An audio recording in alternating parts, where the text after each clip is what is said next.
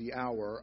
Something strange happened not this week, but the week before last, before I had a complete and total train wreck happen in my spine. I was seeking the Lord, and I was asking Him what word that did He want me to bring to the congregation. This would have been last Sunday. And, nothing shocks God, right? Doesn't matter what's going on in your life, God is not taken by surprise. And so He told me to do something that I have not done, Paul, in many, many years. And He said, go back to the past. I'm thinking, ew. And so I grabbed a book, a binder, full of sermons that I had written over the past 2+ decades. Some for here, some before that. And I started surfing that because He said, go to the past. And I took out several messages and put them in a file folder and put them in my backpack to take home to peruse. And lo and behold, I have a back spasm Saturday a week ago that took me out of service last week. And that happened again to me on Tuesday, which took me out of Wednesday of this past week. And so I've got all these sermons, but I don't have a pulpit. And so I'm praying. I'm just saying, Lord, and I'm working on stuff. The Lord is giving me stuff to preach about. But He reminds me, you have a folder in your backpack that you need to pull out and look at because you're going to be preaching Sunday. And so I pulled it out, and I start surfing these messages. And it's funny because there's only like 6 or 8 of them in the folder. And I'm just going through them, and no. And all of a sudden, this one came out, and it kind of registered with me, and I didn't have the foggiest idea why. And I started reading through it, and I went, okay, that's the one that the Lord wants me to preach this morning. And I still didn't have any earthly idea the why. The last time I preached this message was 18 years ago.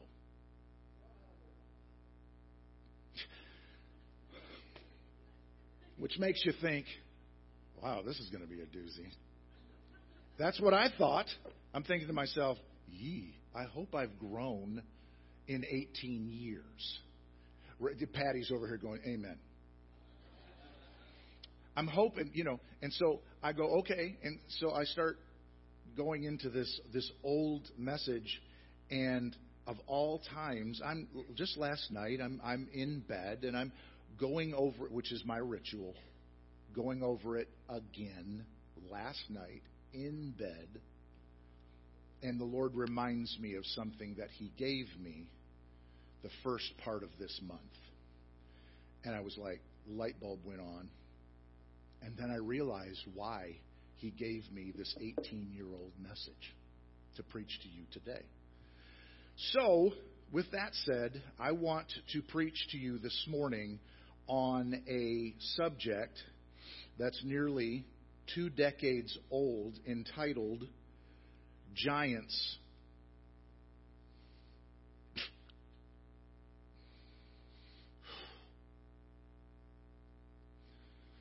In the promise of God. Somebody needs this today because I can feel Him. I don't know who you are or who you may be in multiples. I have no idea, but there's something going to be said today that's going to apply to your life, despite the fact that this was written nearly 2 decades ago. Let's go to Numbers, and we're going to go to the 13th chapter, and we're going to start in the 26th verse, and I'm going to read all the way through the 33rd verse. When I originally wrote this, I pieced out a couple of verses, segmented them out, but I decided yesterday I was going to go ahead and read this entire context. Verse 26, Numbers chapter 13, and this is what the Bible says. They came back to Moses and Aaron and the whole Israelite community at Kadesh in the desert of Paran. There they reported to them and to the whole assembly, and showed them the fruit of the land. They gave Moses this account. We went into the land to which you sent us, and it does flow with milk and honey. Here's its fruit.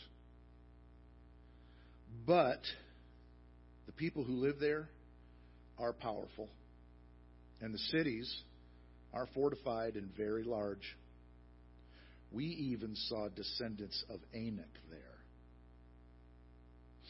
Right about then is in the presence of this company, and they say that the whole group, like on TV and movies, goes, oh. Okay? The Amalekites live in the Negev, and the Negev is in the southwest. The Hittites, Jebusites, Amorites live in the hill country, so this is kind of like Texas. And the Canaanites live near the sea, that's the Gulf Coast, and along the Jordan. Then Caleb silenced the people before Moses and said, we should go up and take possession of the land, for we can certainly do it. That was his report. There's a lot of information flowing here, and Caleb just kind of goes, shh, we need to go now. That's what he says. But the men who had gone up with him said, we can't attack those people. They're stronger than we are. And they spread among the Israelites a bad report about the land they had explored. They said, the land we explored devour those living in it. All the people we saw there are of great size. We saw the Nephilim. This is another time where people go, oh. Okay? That's another one of those times. I got the paperclip in the wrong spot. Sorry. We saw the Nephilim there, the descendants of Anak, come from the Nephilim. We seemed like grasshoppers in our own eyes, and we looked the same to them. Now, I want to just say something before I even get into this message. Just know this, that how many of you have ever sang the old hymns that talk about Canaan being heaven? Okay, theologically, that's wrong. That is not truth. And I'm not dissing because the old hymns are awesome. But theologically, that's wrong. Canaan is not heaven.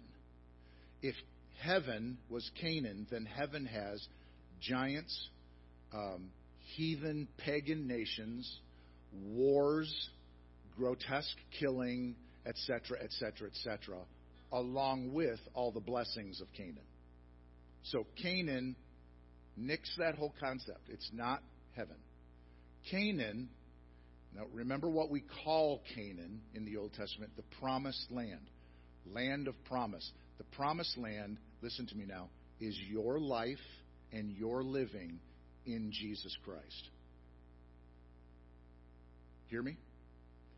You have great, abundant fruit within you, flowing with milk and honey. But guess what else you got?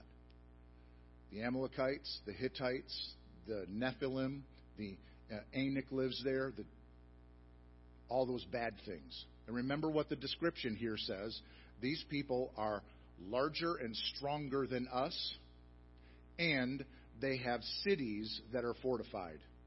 In the New Testament terminology, what that means is strongholds. Every last individual that comes to Jesus Christ have Canaanites living in them, Canaanites being your prior life before Jesus, living in you. And some of those things have fortified cities or strongholds within your being that you have to sack, overthrow, level, and conquer. Canaan is not heaven. Canaan is your life and your living. You, remember, who took Israel into the promised land? Joshua Do you know how the Jews pronounce the name Joshua? Yeshua. Who does that sound like? Yeshua. Jesus. He takes his people into their promise, and with his leadership conquers and runs a campaign throughout the promise in order to overthrow those things that are already living there. Ousting them so that he can put you in their place and reap the benefits. Does everybody get the theology?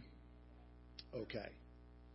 I needed to say that so that we understood the background or the framework from which I'm going to be coming this morning. Prior to our text this morning here in Numbers chapter 13, Israel had already been liberated from Egypt. The Red Sea had served as reaper over the army of Pharaoh. Miriam had danced. And now the entire nation of Israel was camped in the desert of Paran.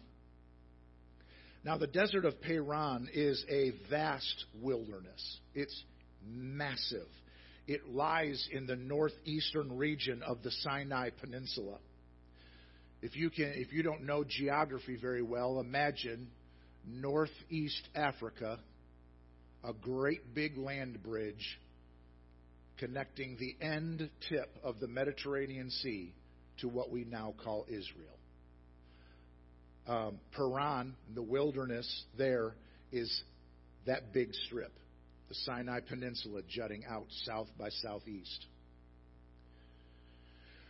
And it reaches nearly to the southernmost border. It actually does reach to the southernmost border of what we are calling Canaan this morning, Israel today.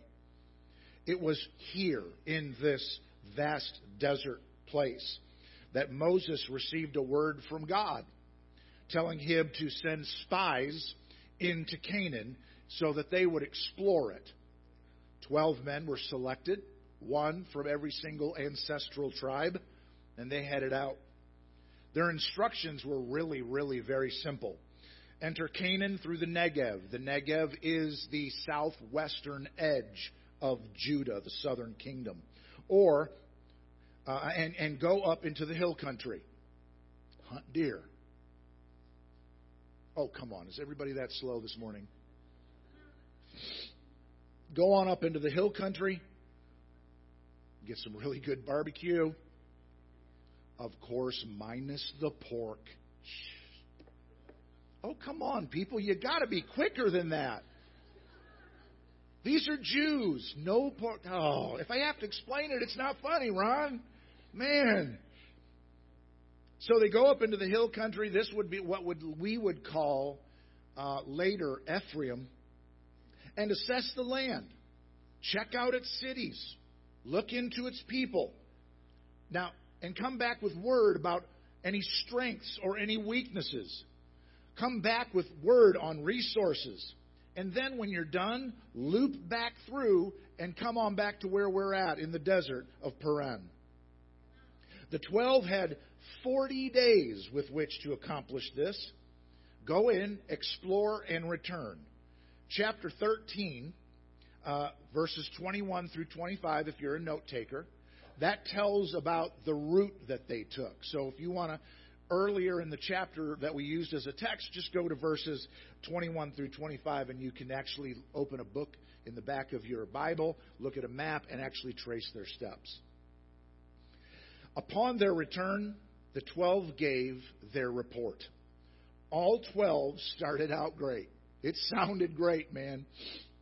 It was a good report. However, and there's always a however. However, it didn't take long for things to categorically head south. Two believed the promise of God regarding Canaan. 2, have you ever felt like you're just outnumbered? When you are outnumbered, did the tide turn against you and you had to go along with the majority because there was no other going along to go with? 2 believed the report of the Lord, leaving 10 who not only didn't believe the report of the Lord, but they set about spreading dissension and disunity and doubt among the entire population of God's people.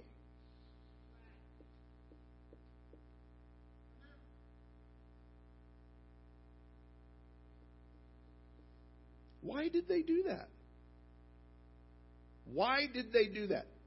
And you say, well, because this blah, blah, blah. Well, no, wait a minute.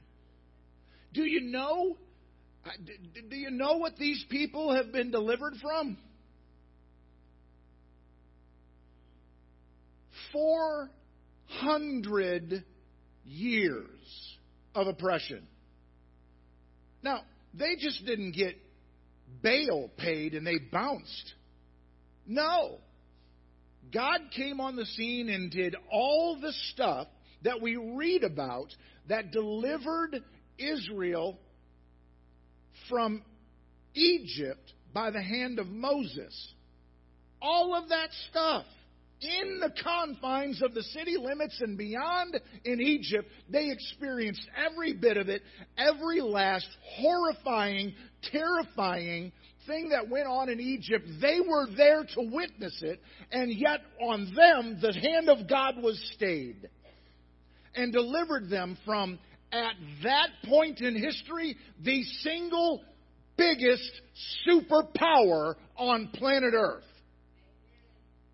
And they didn't raise a finger except in obedience. And yet, 10 of the 12 can't buy into the promise of God. Well, we're not done yet. Not only do they witness what happens in Egypt, they walk out of Egypt with the riches of Egypt strapped in their wagons, on their donkeys, to their camels, in their backpacks, in their pockets, you name it. They walk out a wealthy nation. And yet they can't believe the promise of God. But we're still not done. Because they're heading out and they're about to cross into the Sinai Peninsula on their way to Canaan. Roughly 11-day journey before they get out of captivity and into the promise. And all they have to do is cross a Red Sea. That's all they have to do. Well, they get stuck there. And lo and behold, and what's so funny is that the entire journey out of Egypt to get to the base of the Sinai Peninsula, the funny is God's presence is perpetually with them. And not just in faith. There's a pillar of fire and a pillar of smoke. He's manifested there. He is showing His might and His power. The whole journey. Well, they get stuck there, and lo and behold, someone turns around and goes, we have a problem. I don't think this is going to bode well, because I think that's Pharaoh and all of the Egyptian cavalry on our hind end, and they're going to come here and they're going to kill us. And of course, what do we do when we're delivered from the enemy and we have no experience, we have no maturity in us, and we see him coming back because he kind of likes us in a way that means he really hates us? Well, we freak out, right? Because there isn't a way to get through the Red Sea. Well, Moses does what Moses does. He heard the voice of God, and what's he do? He stretches his rod out, and the Red Sea is parted, and they walk across on dry land. You see, the Red Sea does two things. Not only does it safely transport God's people, but it kills the enemy in pursuit. That's what the Red Sea does. Guess what? Not only was Joshua a type of Jesus, but the Red Sea is a type of the blood.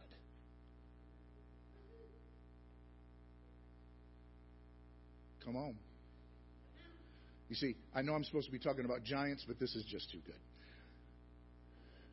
When you are forcefully extricated from the clutches of the enemy in your life, and you find yourself at a border where you cannot pass yourself, the Lord opens up His Red Sea of Jesus' sacrificial blood and transports you through that sea onto dry land into the promise of God. And any pursuer that might be coming after you with nefarious purposes, you see, they can't go through the Red Sea. The Red Sea destroys them. That's our life, and that's our living. And yet, with all of that happening, we still have 10 spies who can't get a grip on the promise of God. We can't go in there. Well, what about Egypt? What about Egypt? They're really big people. Well, what about all the wealth and the riches God gave us? What about it? Those people are really huge. Well, what about the Red Sea? What about the Red Sea? We were walking through a sea and I didn't even get seafood. What about it? These people are the here and now. People, don't forget God's power in your life that has been there before. Don't forget the power of God that has transacted the contracts of your life and your living. Don't forget Him. He's the same. Remember what He says about Himself? I am the same. Yesterday, today, and forever. He says, man, when I turn, there isn't even a shadow. It doesn't move because there is no shadow. I am light. I am the same. That's who He is. And yet we have these 10 guys utterly freaking out. Why? What bothered these spies? Let's look at our text again. Not the whole one. Let's just jump down to verse 28. Verse 28 says this: But the people who live there are powerful, and the cities are fortified and very large. We even saw descendants of Anak there. Now jump on down to the second half of verse 32 where it says, they said, the land we explored devours those living in it. All the people we saw there are of great size. We saw the Nephilim there. The descendants of Anak come from the Nephilim. We seemed like grasshoppers in our own eyes. That's real good self-image right there.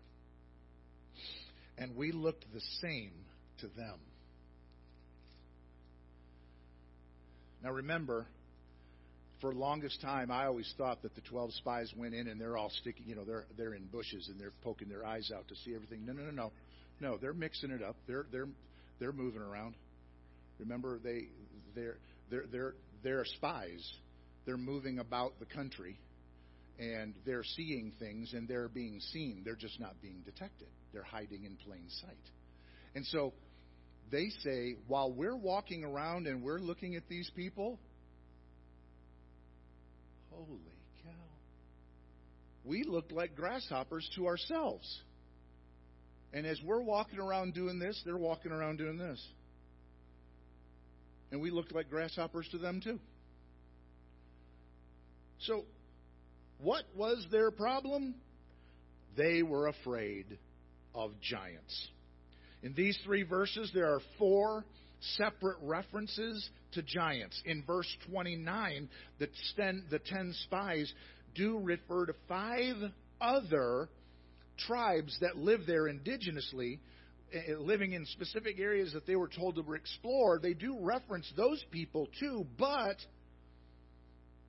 those other tribes weren't the issue. Israel is never afraid of a fight. They're not afraid of those other people. They weren't the issue. Verse 29 was just reporting on what they saw. That's all it was. The giants now, do you notice how the 10 point out the giants and how problematic they are? Okay, that's important to know. That these spies are running around reporting seeing all these tribes, but the only things they get hung up on, it's not fighting these other tribes. It's not fighting these other peoples. They get hung up on the giants. Okay. Deuteronomy 2, 10 and 11. Those scriptures right there, Deuteronomy 2, 10 and 11, they're not up here. They describe what giants are from a biblical perspective. They're strong, they're tall, and there's a bunch of them. That's what the giants are. There are 4 separate names in Scripture for giants. 4 of them. And these are all were living. These are historical individuals in Canaan. Okay? The first is the Anakites. The Anakites were descendants of Anak. Wow, that was easy. Son of Arba, founder of Kiriath Arba. Later known to us, we know that place as Hebron. Anak's name meant ornament. Well, that's nice. It also means necklace. Well, that can't be a bad guy at all. Except for the fact that necklace and ornament actually has a connotation, meaning to strangle. Yeah, exactly. Exactly. Nate got that one right away. So, that necklace, okay, so that's what that's all about. The term Anak was often used in a general reference as well, just to the giant tribes. But let's move on. The next, there's the Nephilim. The Hebrew here means a feller. Now, I don't mean he's a good feller. That's not what I mean. By feller, we're thinking almost lumberjack in timber industry. It's to make things fall because they're giants. And the connotation here is tyrant or bully. Like the term Anakite, Nephilim is a general reference to giants. Then there's the Emites. These are people were from Moabitish descent, whose name means terrors. That's a fun group to bring to a party right there. Yeah. Finally, there are the Rephaites. They were the descendants of Rapha. Their name simply means giant. For the most part, the Anakites or the Nephilim were hill country people dwelling in the hills of both Judah and Israel. You can find that out in the 11th chapter of the book of Joshua. The Bible specifically refers to several giants by name or by some particular characteristic attributed to them. One giant named Ishbi-Benob threatened to assassinate David and was killed by Abishai.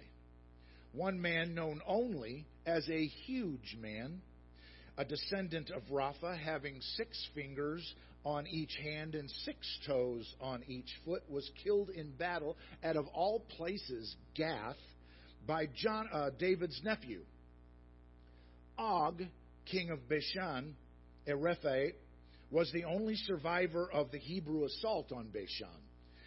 Of him it was said that his sarcophagus, for those of you who don't know what that word means, his coffin was 13 feet long, 6 feet wide, and made of iron.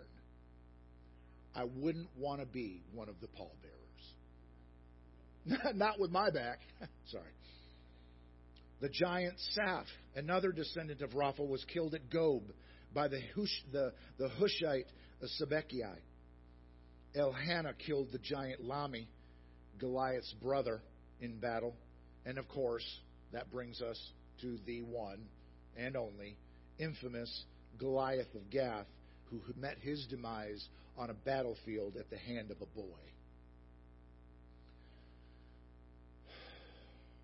Now, I know what you're thinking. At least I think I know what you're thinking. You're probably thinking something to the effect of, wow, Michael, that's great stuff. So glad you brought that to my attention. I feel like I've been sitting here in front of my TV watching National Geographic. I'm just glad you brought that. But why are you telling me all of this? What is the point? What possible spiritual value could this information have on my life? The giants were practically fairy tales. I mean, even when we preach about the giants, we perceive them as cartoon figures on flannel graph boards. They're really not real. When you think of giants, I mean, let's be honest. We think of two very famous names, Mother Goose and the Brothers Grimm. Let's be honest. And there we have it. That is the entire point. That is the entire point. They weren't fictitious, and they weren't fairy tales, and they were not mythological. In fact, ancient records speak to giants all over the world. That's a simple one to find. Israel entered into Canaan knowing of the existence of giants. Do you realize the importance of the fact that they come back and they tell Joshua who's there by name? How many of you, if I were to ask any of you to name 3 different people types on the continent that we call the Dark Continent, how many of you right now could name 3 people types? 100% of you could raise your hands. It'd just take you a second, but 100% of you could. You know why? Because people have reputations. What we forget to remember or understand is even back then, there was no internet, cell phones, or anything like that, but people still made their rounds. Trading, buying, moving, etc. They got all over the place. And the Anak, the Nephilim, all of them, they all had reputations. They all were known. The Amorites, the Hittites, all of them. All these peoples were known because they weren't just isolated islands. It's important to know that these people were not myths. They were real. And Israel knew them by name. And they came out after their reconnaissance mission calling them by name. They were real. Why is that important? Because, ladies and gentlemen, we have our own giants. And they're not mythological. Mother Goose didn't write about these. In our Canaans, our individual Canaans, we have all the usual suspects. But there are also giants in the land. And it's the giants that get us hung up. Let's move forward. The fact of the matter is that the Nephilim were half-ton bullies with an equally enormous reputation. Intimidation was their greatest weapon. Just take a look. Now I want you to ponder this. Look at the effect that Goliath had on Israel. Do you realize the Bible tells us about that conflict with Israel and the Philistines? That both armies were lined up ready to go to war. Israel didn't have a problem with Philistines. They were going to go knock a mud hole into the Philistine army and stomp it dry and walk away. But doggone it, there's that Gathite. That one guy that shows up and ruins the whole party. Look at the influence that a giant has. Now, I want you to think about this. I want to give you this to consider. If it hadn't been for the giants in the Promised Land and their ability to intimidate the people of God, Israel would have been in the Promised Land. The promise of God for their life 40 years earlier. Did you all catch that? If it hadn't been for the giants, the people of God would have been in their promise 40 years earlier.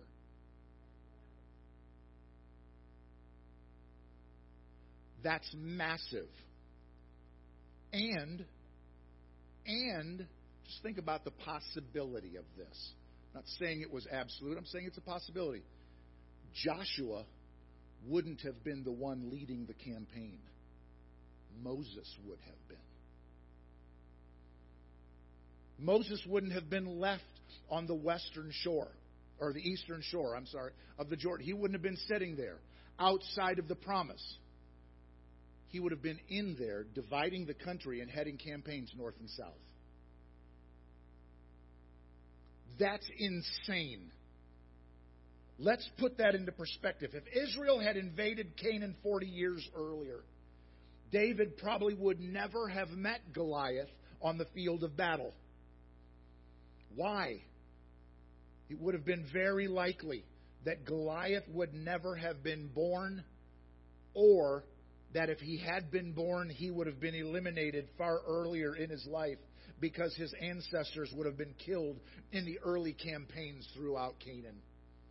He never would have showed up. Why? Because there would have been 40 additional years of especially Caleb.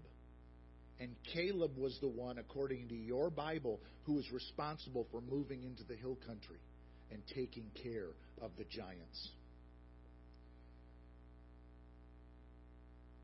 Hebrew history would have had to have been rewritten if it hadn't been for giants. If it hadn't been for giants in the promise of God. Deuteronomy 7, verses 1 and 2. I have cited this over the years many times. Listen to this. When the Lord your God brings you into the land you are entering to possess and drives out before you many nations. Now listen to this. Now watch my hands. The Hittites, the Girgashites, the Amorites, the Canaanites, the Perizzites, the Hittites, the Hivites, and the Jebusites. 7 nations. 7 nations. How many nations? 7 nations larger and stronger than you. And when the Lord your God has delivered them over to you and you have defeated them, then you must destroy them totally. Now, there's no ambiguity here. Let's move forward. Make no treaty with them and show them no mercy.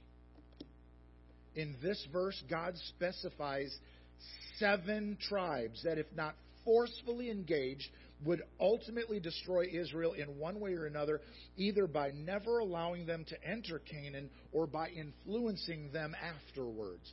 And we all know that it was that they influenced them afterwards. Many, many times. The whole reason that Israel went in and out of captivities is because the Canaanites that were supposed to have been utterly obliterated weren't. And they affected Israel in the negative countless times. I believe the cycle was 7 different times of freedom to bondage to deliverance to freedom. And back around and around and around and around. Because they didn't do the job. They were bigger and stronger than Israel, and in order to eradicate them, God was going to have to be the deciding factor in the conflicts with them. And if He would not simply put, Israel was not going to possess God's promise. So let me ask you a question about the list that I just read from Deuteronomy chapter 7, verses 1 and 2. What's missing from that list? Let's read it again, just right quick. Just those Hittites, Girgashites, Amorites, Canaanites, Perizzites, Hivites, and Jebusites, 7 nations. What's missing from that? What's missing from that particular list? I'll tell you what it is. There aren't any giants.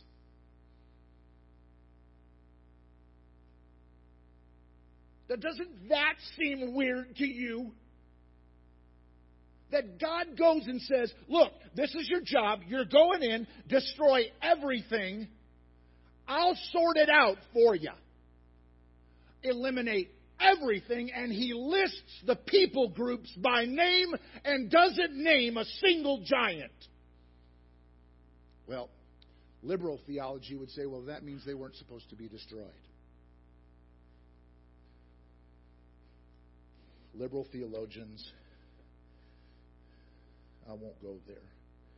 God didn't even mention the giants in His list of tribes that had to be removed in order for His people to possess the inheritance He intended them to have. Doesn't even mention them. Yet 10 spies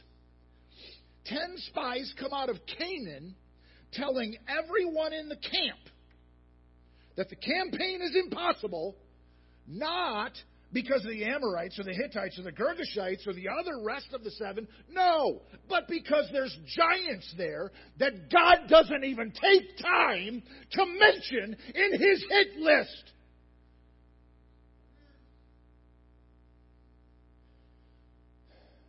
One tribe that God didn't even mention hung the whole.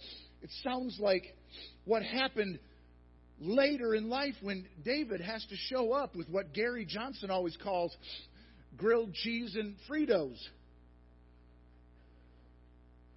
He shows up and there's a giant. Look at me. Look at me. The giant shouldn't have been there. He should not have existed. But he did. There are Christians. Now I'm coming to you. There are Christians whose lives get paralyzed from moving forward in God. Just like the 10 spies when they encounter something unusually and disproportionately large in their battle for their personal promised land. When they see it, they're tempted to bail out on God's promise for them. Because whatever that thing is, whatever that giant is, it's too big. It's too strong. It's just too powerful. All over an unlisted tribe.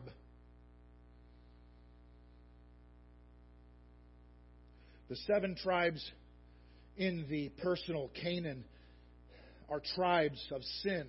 Listen to me now. I'm about to give you specific details about your life with respect to these scriptures. The 7 tribes in Deuteronomy 7, 1 and 2, the 7 tribes in our personal Canaan are tribes of sin and self-will. They're tribes of pride and arrogance and lust and passion. Things that make up our nature and that we need God to drive out of our lives in order for us to be able to possess our promised land. Things in our lives that cannot stay because God will not cohabit with those sins. They've got to come out. Blood-bought people of God who are okay with lust and other passions of the carnal flesh are people who are not blood-red washed. They are soft pink.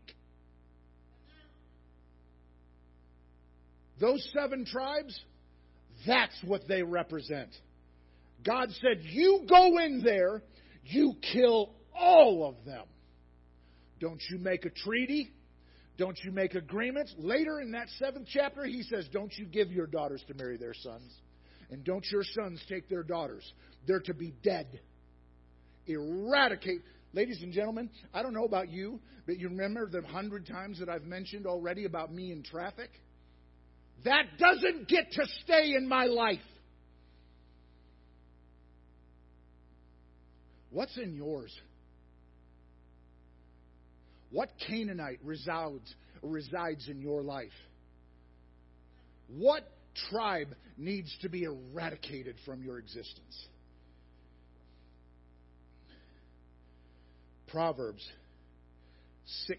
Now, this is going to blow your mind. Proverbs chapter 6. Beginning in verse 16, we're going to read through 19. How many tribes? 7. Listen to verse 16 of Proverbs chapter 6. There are 6 things the Lord hates. 7 that are detestable to Him. Haughty eyes. Think you're better than everybody else? A lying tongue. Hands that shed innocent blood. A heart that devises wicked schemes. feet that are quick to rush to evil, a false witness who pours out lies, and a man who stirs up dissension among brothers. Do you realize what that last one just said? And a man who stirs up dissension among brothers. You realize we're talking about church folk here? You realize that? And yet there are 7 tribes in Deuteronomy 7 that need to be eradicated to the uttermost. And these are the things that the Lord finds detestable, 7 of them. And these are the tribes that need to go, but we're not talking about those tribes. We're still talking about giants, aren't we? Well, do you realize that none of those things and none of those 7 tribes are giants? Not a one of those is giants. Those things are the things that get eradicated when you come under the blood and you could in concert with Him to eliminate them from your life. Those things are sin. That is our nature. The only God can drive those things out through His Son, Jesus Christ, and His blood. Now we're coming down to the end of this message. The giants, on the other hand, represent those things that we just think they're just too big. They're too strong and too powerful to conquer in our quest for the promised land. We've heard about them. We know their reputation. We even know their names. Their names is called sickness and disease, financial distress, any number of crises that come down the pike and into our life, accident or disaster, etc. Have you ever been coming out of a valley? Has God ever been drawing you up out of a valley where God has been elevating you, and He's elevating you up to the mountaintop, and halfway up that mountaintop, halfway up that mountainside, you run smack into a giant? Well, the money isn't there, or the sickness has hit, or some tragedy has come along into your life. You've lost your job, etc. You're climbing the mountain, and God is elevating you only for you. Halfway up that mountainside, you run smack into a giant. Look at me. Everybody, look at me. Don't be surprised. You should not be shocked that when God is elevating you up the mountainside to get you to the top, that you run into a giant. Why? Because the giants are the ones that live in the hill country. They're hill country folk. You need to be wise as serpents and know that on your climb upward, they're there waiting for you. Watch for them.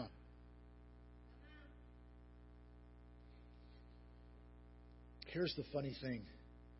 We're not afraid of the 7. We'll fight the 7. Man, we want to be good Christians. We'll fight the 7. All that stuff inside of us that's just sin, that's carnality, we'll fight that stuff. You give me a chance.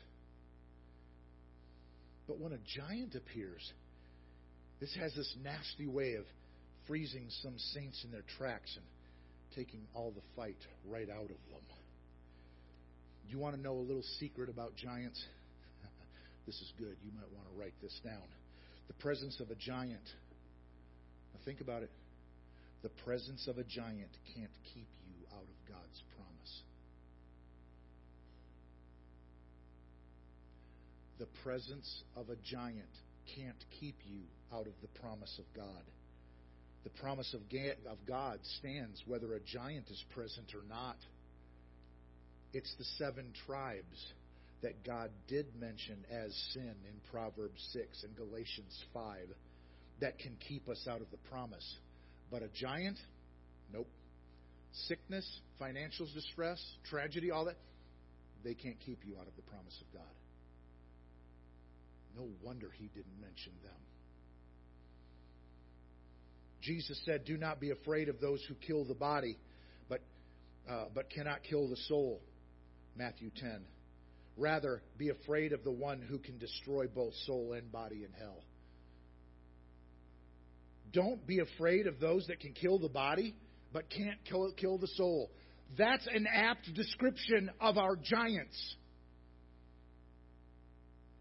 Be afraid of the one that in killing your soul takes your body to hell too. Giants can't do that. One more little thing. A little not so well kept secret. If we will allow Him to drive the things out of our lives that will ensure our inheriting the promise, the sin, the carnality, if we will allow Him to do that, allow Him to deliver us from our sin and our wretched state, and we will take the initiative to defeat them in our lives by embracing His Son, Jesus Christ, if we will do that, then the fear of the giants will no longer exist, because when the 7 are gone, our nature will have been replaced by His. So, here's the $64,000 question. What's your giant? You see, if I haven't made it perfectly clear already, God is already working in our lives as born-again Christian through His blood. He's already redeemed us. Now He's transforming us into the image of the Son of God. That's Him taking down the 7. But what's your giant? Because the giant's the one that's going to stop you dead in your tracks when he shouldn't have to, because he didn't even include it on his list.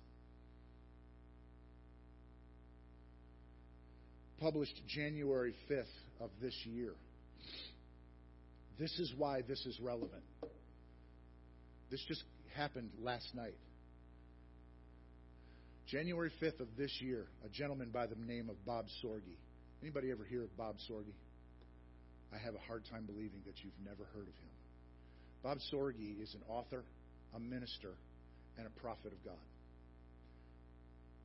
I don't put a lot of stock in a whole lot of prophets. Just going to be honest with you.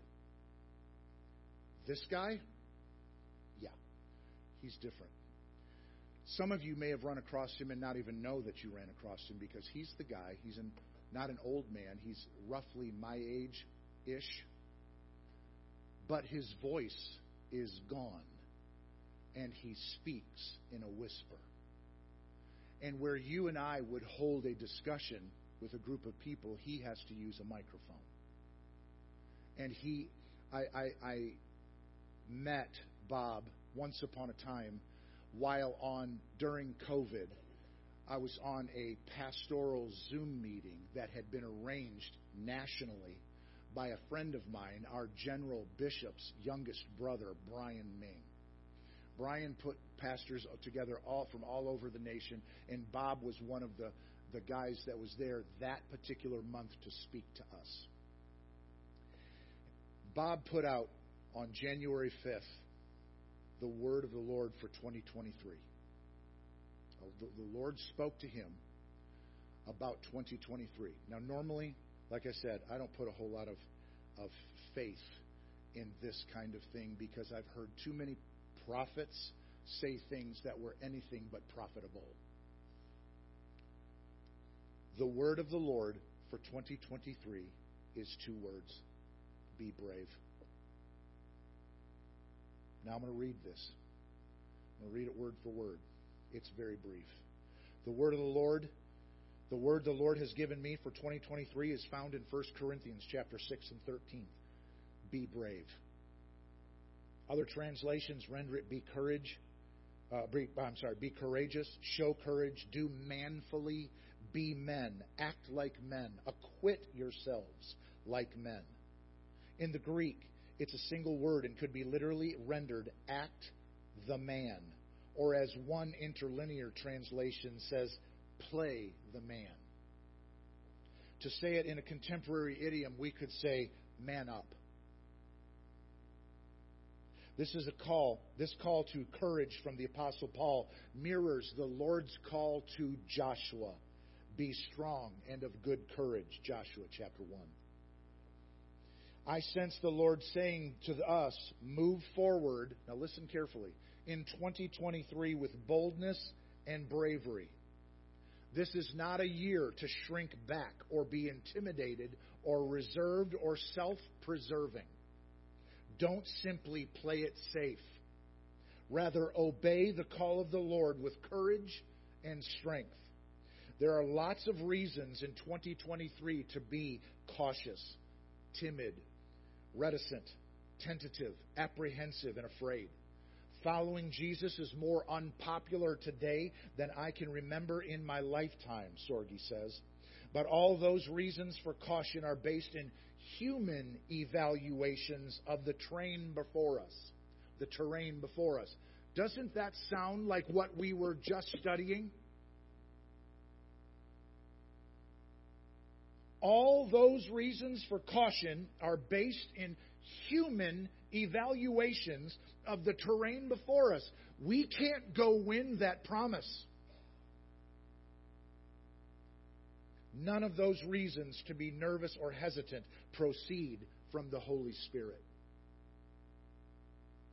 Yes, we should be wise, discerning, fully alert, and self-controlled, but not timid and self-preserving. I've learned something about courage from Ezra 3:3.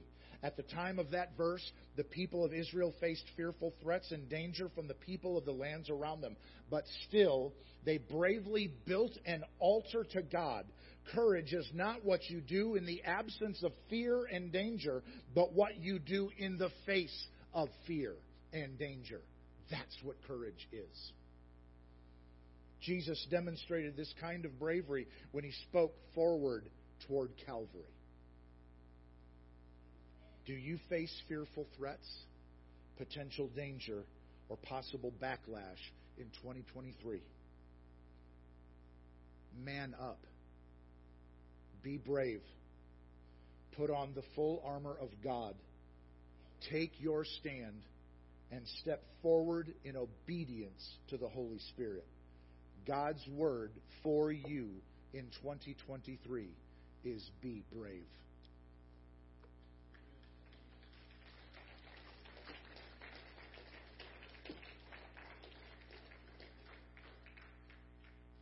What's your giant?